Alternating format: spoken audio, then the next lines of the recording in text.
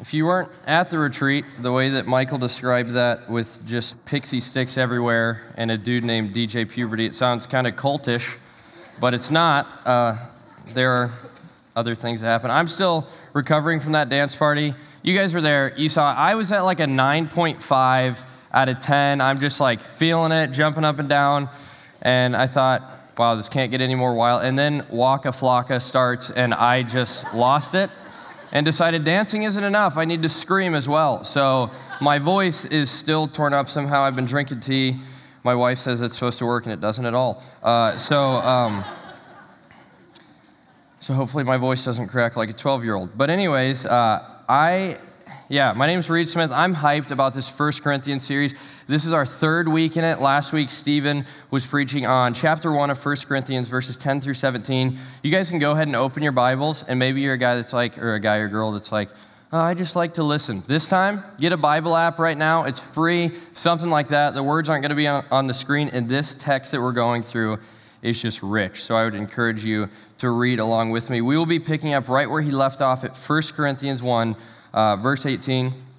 The first word of verse 18, though, is for, as in F-O-R, and that word, you might know this, tells us that there's something before this sentence that matters to this sentence. Verse 17 ended with Paul, who wrote this letter, saying that he was sent to them to preach the gospel, not to preach it with eloquent wisdom, so that the cross of Christ will not be emptied of its effect. It's important we know what Paul is saying here because he goes on to describe the gospel even further here in the text that we're about to jump into. He's saying that to articulate the gospel or the story of Jesus, we do not need to present it in some flashy way. And is anybody in here currently working on a paper? I don't know if it's midterms. I've lost track of that since I'm not a college student. Or you finished one this week. Yeah, I'm not a big fan of papers. I don't know who is, weirdo, if you like papers. But the ones that I never liked, the ones that I especially didn't like, are the ones where it's a super long paper, but you really don't know what you're writing about. You don't have much to say about it. And I'd raise my hand and be like, how long does the paper need to be? They're like, a minimum of 8 to 10 pages. I'm like, okay, minimum of 8 pages is what that means. Got it. Not promoting that. That's just kind of how I think about it. And the due date would approach, and you just start dressing this paper up, and you are trying to stretch out the margins a little bit, try and have maybe a couple title pages if possible, add all my middle names. Let's see if we can work this font size up a little bit. I know some of you have done this. You add extra spaces between the paragraph, and if you're not a genius, but if you're pretty sharp, I did this. You go and you find every period or comma, and you make it size 15. Amen? Let's go. And you just start thesaurusing every word. That's not a word. Should have done it for the sermon. But you're trying to fill it with words you have never even said in your life, trying to fluff this thing up. And there's so much fluff by the end of it that you're not saying anything at all. And you're trying to distract from the fact that you have no idea what you're talking about. And you're distracting from that fact. And my point is, the gospel, or the story of Jesus, we're talking about that tonight, is not something that needs to be dressed up. You don't have to distract from the message of Jesus like you need to distract from the topic that you're supposed to be writing about in that paper, because the gospel speaks for itself and does not need eloquent wisdom. It does not need to be fancied up because it is the power of God. So that being said, let's pick up as Paul continues to describe the story of Jesus at chapter 1, verse 18. Read along with me. For the word of the cross is foolishness to those who are perishing, but it is the power of God to us who are being saved. For it is written, I will destroy the wisdom of the wise, and I will set aside the intelligence of the intelligent. Where's the one who is wise? Where's the teacher of the law? Where's the debater of this age? Hasn't God made the world's wisdom foolish? For since in God's wisdom the world did not know God through wisdom, God was pleased to save those who believe through the foolishness of what is preached. For the Jews ask for signs, and the Greeks seek wisdom, but we preach Christ crucified, a stumbling block to the Jews and foolishness to the Gentiles. Yet to those who are called, both Jews and Greeks, Christ is the power of God and the wisdom of God, because God's foolishness is wiser than human wisdom, and God's weakness is stronger than human strength. Let's slow down there. So the Corinthians, the people that this letter was written to, they were intrigued by the person that came off as a very wise person and a very smooth, persuasive speaker. And Paul didn't hold back here in these verses because he's confronting the culture that they are in. He's basically saying God has revealed the world's wisdom to actually be foolish, and he's elevating the story of Jesus, aka the word of the cross as it's called here, and in turn, he reveals human wisdom to be very small and very meaningless. That's what he's doing here. And this is not an attack on wisdom or knowledge. This is an attack on what the Corinthian culture was doing to their hearts. Because I do want this to be clear. The Christian life should not be without intellect. The Christian life is not where you throw intellect to the wind, you throw all thinking to the wind, and you have some blind faith. That's not how it is. Wisdom is a big part of the Christian life. We should be growing in knowledge of Jesus. That is so important. What we need to understand here is you can set out to obtain all the wisdom that you could ever hope to have, all the knowledge in the world. You can seek out all the answers that you could ever hope to find. But if you don't know Jesus, it amounts to nothing. That's what he's saying here. The Corinthians and all of us should seek wisdom. But here I think is a question to ask. If you're a note taker, this might be helpful. Are we seeking wisdom that is building up ourselves, or are we seeking wisdom that is building up our faith? I think that will be helpful in helping us think rightly about wisdom in the Christian life. And when he talks about the Jews and Greeks, or the Jews and Gentiles, kind of interchangeable there, the Jewish people, they're the more religious people in this culture, and they had this idea in their heads about a Messiah, about who they thought a Messiah would be, and Jesus was not fitting that mold. He was not fitting their expectations, so they wanted more, and they looked for signs elsewhere, and they wanted a Messiah on their terms and their expectations. And it's likely true that they looked for a ruler that would come with trumpet sound, and he would conquer Rome triumphantly, and it would just be epic. And then when he mentions the Gentiles or the Greeks, these are the people that had a less religious background. They didn't have these same preconceptions in their head about a Messiah, but they did have an idea in their head of what a God would look like. And again, Jesus was not fitting these expectations. In both cases, they had this worldview in their head that they wanted to put onto the story of Jesus, and they wanted their worldview to shape what they'd believe about Jesus when the gospel should have been the thing shaping their worldview. They were approaching this all wrong. And that's the case. That's how it should be, because we cannot figure out our way into salvation. We cannot answer our way into a relationship with God or obtain enough wisdom to figure out God. So we can't rely on our intellect or our thoughts or our wisdom the way that we need to rely on the wisdom of God. The Jews and Greeks were relying on what they thought, what they wanted. That's why the Jews stumbled, or it can actually be translated that the Jews were offended. It wasn't just a stumbling block, it was offensive to them what Paul was saying about the Messiah. And this is why the Gentiles considered the message foolish. But God was pleased to save those who believe in Jesus, even though this idea of having faith in Jesus was considered foolish. And when it says God's weakness and God's foolishness, it means what seems to be foolishness or weakness on God's part is actually his wisdom and strength. We are the fools in this scenario. The Corinthians are the fools, and we are the fools when you compare us with God. And I just said a lot about wisdom that ironically might have been a bit confusing. I just want to slow down here. When we are talking about God, we must understand that he's more wise than us, and we also must understand that he's totally different from us. Some of you might have heard a reference to Isaiah 55 before. God was saying in this passage to the Israelites and to all of humanity, he's saying, "My ways are higher than your ways, my thoughts are higher than your thoughts." Because we are sinful people. We are not God. We do not act like God. We do not think like God or understand like God.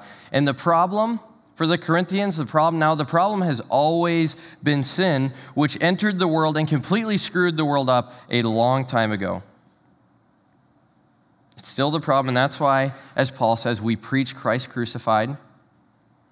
That's why if you've been here on Sunday mornings, we preach about Christ crucified. And I'm bringing up Jesus again tonight. Stephen brought him up last week. And every week at SALT, we're preaching Christ crucified. And we will continue to, because the solution to the problem of sin is Christ crucified. And we could live 1,000 lives and read 1,000,000 books or more, and we would not do things the same way that God does things. But the Jews and Greeks that Paul is describing first here were not content with the message of Christ crucified. They thought they needed someone that, one, looked more powerful than Jesus, and they thought they needed a message that looked more powerful and complex than this message of Jesus. And Paul, who wrote this, would not be surprised to hear parents, friends, he wouldn't be surprised to hear people in this room say, hey, Christianity is stupid. He would not be shocked to hear that. He would not be surprised to sit in a class with you, I've at least experienced this, where the professor is saying, to believe in Christianity, to believe in Jesus is stupid. He called this long before we were ever born. And it is extremely tough, at least in my opinion. Maybe you're great at responding to that. I don't know how to respond to that. You're sitting in class and your professor just starts ripping on Christianity, talking about how dumb the idea of Jesus is. I would just get real antsy and uncomfortable, and I'm like, this is a big class. Like, what should I do? Is this going to be a debate? Are we about to have, like, God's Not Dead 4 happen right here on the UNI campus? Everybody's going to cheer, and I'm going to give out free Bibles. They all became Christians. And then I walk out, and that didn't happen. And I'm like, I don't know what the heck I'm supposed to do with that. Because that's going to happen. The world thinks and is going to continue to think, as we're in a broken world, that the message of Jesus is garbage. And I want to tell you right now, as Christians, we should absolutely recognize that the true story of Jesus is a wild message that is tough to wrap our minds around. And I'm hoping, just for me personally, that I never stop being enthralled with it, and I never stop going nuts about how crazy and huge the truth of Jesus is. Because we're talking about a guy born from a virgin woman in a barn into a no-name family, living a seemingly obscure life for much of his life, almost his entire life. He hung out with messed up people, a bunch of random women, 12 dudes that we honestly would probably just call them idiots today. He lived a perfect life. We can't do that. Healed people and was hated for it. Performed miracles like walking on water. And then he went on to be betrayed. He was beaten. He was laughed at during all of this. Literally nailed to a cross, which if you didn't know, because we have this idea of a cross in our heads in 2018, a cross is a torture device and a death device for criminals. And this is God in the form of a human we're talking about. And this is why the Jews were saying, this doesn't sound like a Messiah to us. And the Greeks thought this was a foolish description of a God because Paul kept preaching this, and churches were founded on this, and churches were preaching this. And some at Corinth just couldn't wrap their heads around any of that story, much less the idea that he was resurrected from that death. That's the kicker. And then he went on to speak to many people. He showed up at people's houses. He appeared to many people. And all that story of Jesus happened, why? Here's another kicker. To save his own fallen creation. To save people that hated him. And he's still saving people today. Some might be in this room. We're glad you're here. There's people today that hate Jesus that he is saving. And we sing songs about this story. And I'm talking about it right now to a bunch of college students in the middle of Iowa. And there are people, Michael kind of hinted at this, or implied it a little bit. There are people in this room that went from death to life this past weekend at a random camp in Iowa because of Jesus. That's wild. And you guys all just rolled up to a building. I don't know, if you didn't see this, you're oblivious. There is a cell phone tower shaped like a cross, which is a torture device, like I said. Like a cell phone tower shaped like anything but a cell phone tower. It's pretty obnoxious. Like, that's weird, just right outside of a church building. You can laugh. I know it's a little bit of a serious tone. I think that's super weird to have out there. Anyways, not only did that stuff happen, but it says God is pleased to display his wisdom and power in this. In his wisdom, God knows and has always known the capacity that we have as humans to be good and righteous people. And that capacity is zero. We cannot save ourselves, and the word of the cross is the message of salvation for all people. And God is not surprised that the message was countercultural to the Corinthians, and he's not surprised that it's countercultural today in the Cedar Valley and all over the world in 2018. And this is because we live in an earning culture. This isn't unique to just this year and this place. Humans naturally create an earning culture and an earning mentality. Let me show you this. Does anybody have that friend? Can you think of that friend that is just incredible at giving gifts? Can anybody think of that friend? Some of you are like, no, because I am that friend. Yeah, we love you if that's you. Like, your birthday rolls around, and this person gives you the most thoughtful and useful gift. In your head, you're like, when it's their turn, when it's their birthday, this is the year I'm going to kill it. Their birthday rolls around, you're like, here's another $15 gift card to Long John Silver's. Happy birthday again. It's those people, if that's you, you're awesome. But my point is, a couple rare times in my life, a friend or my wife, Casey, just because she's awesome, shout out to her, will bring a gift or even a snack, like just a bottle of chocolate milk. I'm a big chocolate milk guy. Or a scone. Shout out to scones. Those are incredible. They'll bring one. Nick Anderson did that once. Just because. Somebody brings you a gift or flowers or whatever it is, just because. And you're like, that is so thoughtful. But inside you're like, this doesn't feel right. Because you think, what do you need? What can I get you? Can I bring you a coffee? Can I send you flowers to work? Because at least I feel kind of anxious. I'm like, thanks for the gift, but I think I need to pay you back. My gut reaction is, I need to pay you back. I didn't do anything to earn this, and there's no occasion for this. And they didn't do it to get a thank you in return or anything. It's just so countercultural to us when that happens, because we think we're supposed to get what we deserve, and we think we always have to earn what we want, which in a lot of cases is true. And that is a part of the reason that the good news of Jesus, that the gospel is perceived as foolish, is because we did not deserve Jesus dying for us. We did not bring ourselves to a relationship with Jesus, and actually, he has unblinded our eyes to even be able to see our need for him. I cannot repay Jesus. You cannot repay him. He's bridged the enormous gap that I can't even describe between us and God. And everyone that has faith in Jesus, in his perfect life, death, and resurrection, will be with him forever. That's perfect. To be with the one true holy God forever. It's tough to wrap your mind around how this can be. And I just kind of want you to sit in this reality with me. I kind of just want to walk off stage so we can sing about this and how wild the truth of Jesus is. I'll say a few more things, but just sit in this reality with me of how wild the gospel is, that this is the most amazing gift that we have been given. That the God that created us and everything, the Creator, sacrificed himself for his own broken creation. Keep reading with me. We'll pick up at verse 26. This part just punches me in the face repeatedly. Starting at verse 26, he says, brothers and sisters, consider your calling. Not many were wise from a human perspective, not many powerful, not many of noble birth. Instead, God has chosen what is foolish in the world to shame the wise, and God has chosen what is weak in the world to shame the strong. God has chosen what is insignificant and despised in the world, what is viewed as nothing, to bring to nothing what is viewed as something, so that no one may boast in his presence. It is from him that you are in Christ Jesus, who became wisdom from God for us, our righteousness, sanctification, and redemption, in order that, as it is written, let the one who boasts, boast in the Lord. Luke obviously already told you the title of my sermon. That was never supposed to come out on this stage, but that's it, because we're talking about boasting, and Paul's words here continue to challenge this earning mentality that we're talking about. And Paul's not just trying to roast them. He's not like, hey, let's have a discouragement circle. Let me tell you everything wrong with you. He's just like, hey, did God save you because of your merit or because of something special about you?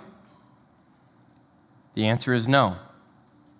And they knew that because he's saying, you, Corinthians, are not even considered to be powerful. You weren't born into a special social class. You're not viewed as the super wise people that are valued so highly in your culture. But Jesus saved you. He's already lifted up the wisdom of God and made the wisdom of these Corinthians and just human wisdom seem really, really insignificant. And he's going to keep making them feel really, really small. And I think that Paul is doing this because the Corinthians in this culture that so valued eloquence and human wisdom, they got so caught up in those things and they desired to be relevant. And they started to believe the lie that they would become something important if they could know more, if they could have more answers, if they could be wise in the eyes of others. These Corinthians literally wanted to just up their social status, at least some of them in this culture, to a new social class. They weren't born into a noble or high-class family, but they wanted to look like they were and live like they were. They were aiming for relevance. And I think that we today as humans are wired to try to feel relevant. Think about this with me. How many things in your life do you own, do you do, or do you say to try and feel valued by other people? How many things do you do for the approval of others, whether it's your friends, your family, even your future potential employers? The Corinthians knew what was lifted up so high in their culture, the wisest person, as I've said, and the one that was in a high social class. They looked like they were a part of a noble family. So that's what they aimed to be, and that's what they became so enamored with, was that type of person and being that type of person. And this is expressed differently in Cedar Falls in 2018. I don't think that anybody during the meet and greet tonight was like, hey, I'm Bill and I'm of noble birth. We're like, no, Bill, you're a freak. Don't ever shake my hand again. No, nobody's saying that. It is expressed differently, but I think that at the heart of it, it is the same thing, that we seek out worth and significance. How many things do we post on social media with a desire to get people to think our life looks just right and our feed looks just right, and we have enough followers and it looks like we have a ton of fun? It's like, yeah, I'm tailgating at Kinnick, go Hawks. Anybody else here at Kinnick? Double tap this if you like Bud Light as much as me. Like, weird post, but that sort of thing happens. You've never had that caption, I guarantee it, but we do that. How many articles of clothing do we buy to be considered relevant, or who do we try to be seen around or liked by to feel like we are loved? Or maybe you're seeking out that job that you think will make you enough and will give you that secure sense of pride. And this next one hurts a little bit. We can try to be good connection group leaders because we're hungry to be on the mission of God, or sometimes we're just hungry to be seen and praised by other people.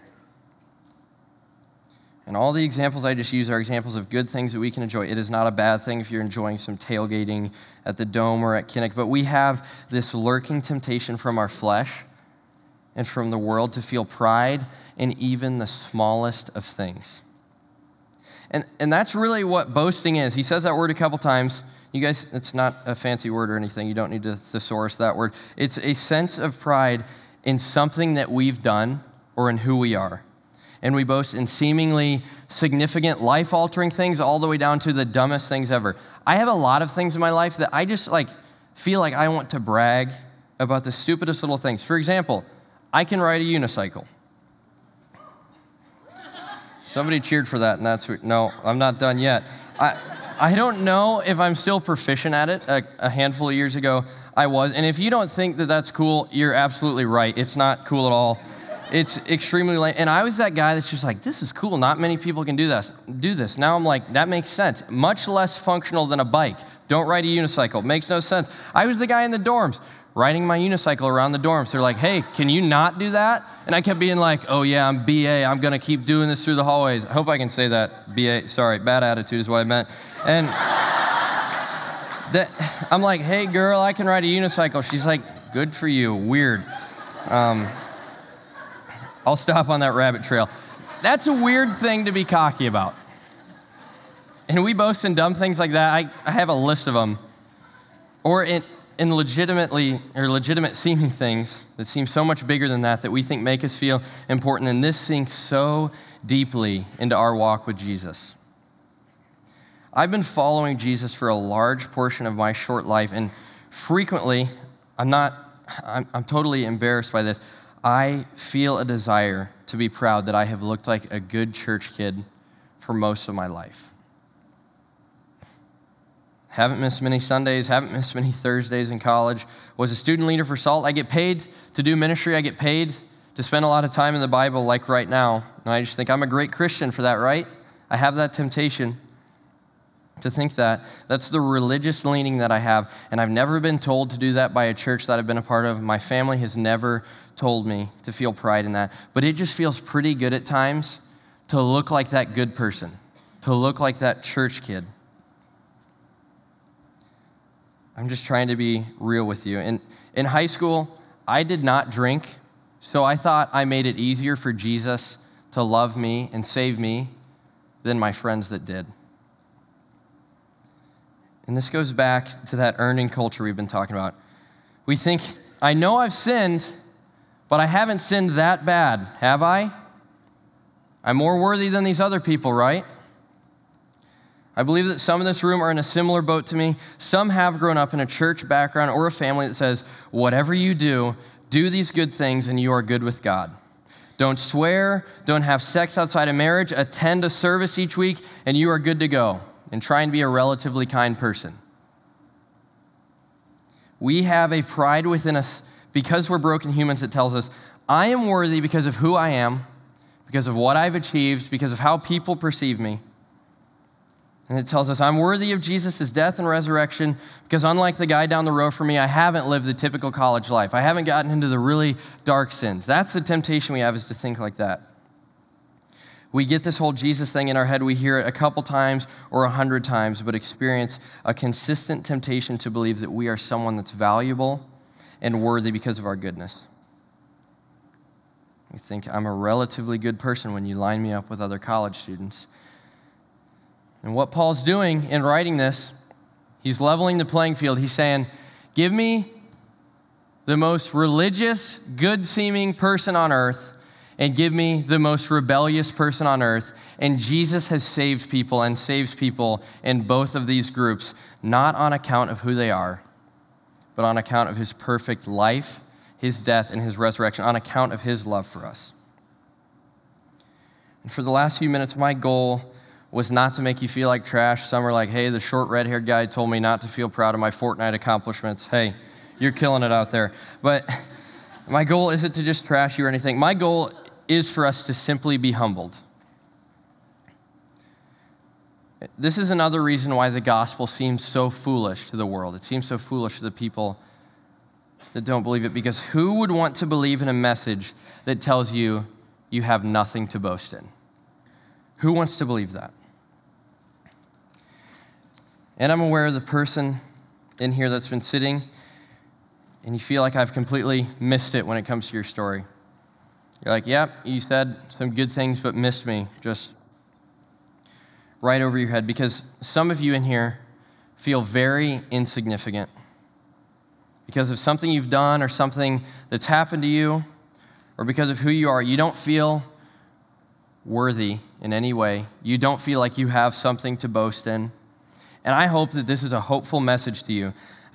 I want us to key in very closely on something here. Look at this passage with me. Twice in this passage, Paul has something to say about boasting. And he ends this chapter with, well, it wasn't a chapter when he wrote it, but we're ending this part with, as it is written, let the one who boasts boast in the Lord. And I pointed out that we have this desire within us to boast, whether you feel cocky about insignificant things like me, or you feel hopeless. We desire to boast about something. And what I love is, this just gets me hyped. God does not demand that we suppress that desire, or that we ignore it, or that we fight it until it goes away. God actually fulfills that desire and gives us something far better to boast in. That's what's happening here. You desire to boast in what you've done, and that's going to leave you angry and disappointed with yourself, if it hasn't already. But Jesus' life will not. You desire to boast in some hope that you've acquired or in some knowledge that you have, and Jesus gives you more hope and more wisdom than you can even fathom. And you desire to feel that sense of worth and significance, but you can't seem to find it. How about that the God of the universe was killed on a cross, not because he had to, but because he loves us, because he loves you? That will make you feel more loved than your family or a relationship or your friendships ever could. And for those that are the ones that feel hopeless and boastless, that is to give you hope. You have that in Jesus, because all of us are missing it if we choose something outside of Jesus to boast in. We are missing it And we're being confident in something worthless if we do not know and trust in Jesus. We are coming up short if we look for significance outside of a relationship with Jesus. He is the center of wisdom. He's God's wisdom for us. He became righteousness for us. These last few verses here, we could spend days on each one. He allows us to be viewed by God as holy, and he redeems us. This is what the only legitimate boast looks like, celebrating Jesus and being confident in Jesus. We desperately need and want something to have hope in. We need and want something to have pride in, and we have it in Jesus. And this is, like I said, a wild thing to wrap your head around, that the God of the universe sacrificed himself for his fallen creation. And it seems unbelievable. It seems unbelievable that we should celebrate a message that leads us completely away from feeling proud of ourselves, because the message of the world is always, be proud of yourself, be proud of who you are. It seems unbelievable that we should believe that, but as we understand the overwhelming gap that exists between us and God because of our sin, it will bring us to our knees. It will cause us to let go of what we're holding on so tightly to feel pride in ourselves. Because we found the one thing, the one person that is, that we can actually truly boast in, and it's Jesus. If you guys would go ahead and stand with me, we're going to keep singing together. I want to pray against the temptation to boast in ourselves, and I want to pray a prayer of thanksgiving for the wild and hard to wrap our minds around message of Jesus. Let's pray. Father, thank you for the gospel. Thank you that you do not rely on us. Thank you that you do not call us to follow certain rules in order to earn your favor, in order to bridge the gap between us and you. We need you. Thank you that you sent your son. Thank you that our wisdom is not like your wisdom. Thank you that we are fools compared to you, because we have this earning mentality. We feel like we can earn it. We feel like we're good enough, and that's not true. Help that truth to just ring in our ears, and as we sing, even to the person that's never heard that before, even to the person that is struggling to believe it, even to the person in here that thinks that this message is foolish, would you please just cut to the heart with that? And we pray against this temptation in ourselves to boast in ourselves. We pray against this temptation to be arrogant, this temptation to think we're better than the person down the row from us, or we're better than the person that's at rock bottom right now, or we're better than a family member or friend. You level the playing field, and you make us feel so significant. You give us so much significance. We are not worthy. We are not significant, but we get to be with you, the one true holy God. Thank you for that. Pray these things in your son's name. Amen.